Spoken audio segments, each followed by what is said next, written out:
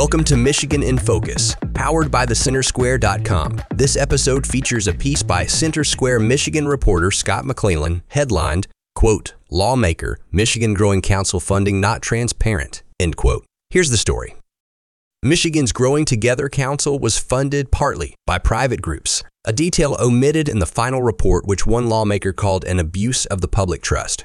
State Representative John Roth, a Republican from Interlochen, told the Center Square in an email Republican concerns continue to grow.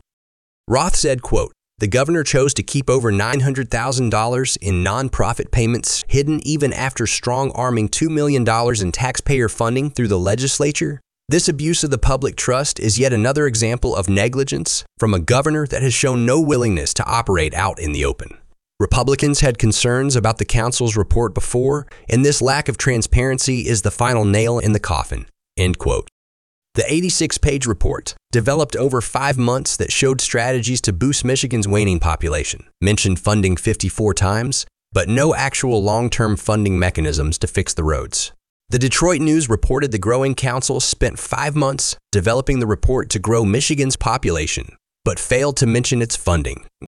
The news reported, quote, while Whitmer, a second-term Democrat, announced the council at a June 1st press conference and formed it within the Michigan Department of Labor and Economic Opportunity. Her administration arranged for nearly $1 million in funding to flow through a private foundation that faced fewer disclosure requirements than state government does, end quote.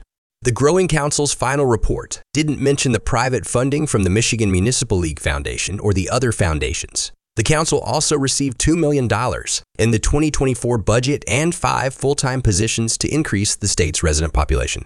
Whitmer's office hasn't yet responded to a request for comment. The Growing Commission's report follows Michigan's falling economic status over 20 years. The Wolverine state now ranks 39th in personal income per capita among the 50 states. Michigan's per capita income in 2022 was 13% below the national average, the lowest Michigan has been compared to the nation since first data compilation in 1929. This is the opposite of where Michigan was in the 20th century, when the state was structurally a relatively high prosperity state. In 1999, Michigan ranked 16th in per capita income, slightly below the national average. This podcast was made with the assistance of AI technology. Please subscribe and thanks for listening. Enjoying our podcast? Your reviews help other listeners find our show. Please leave us a review on Apple Podcast, Spotify, or wherever you listen.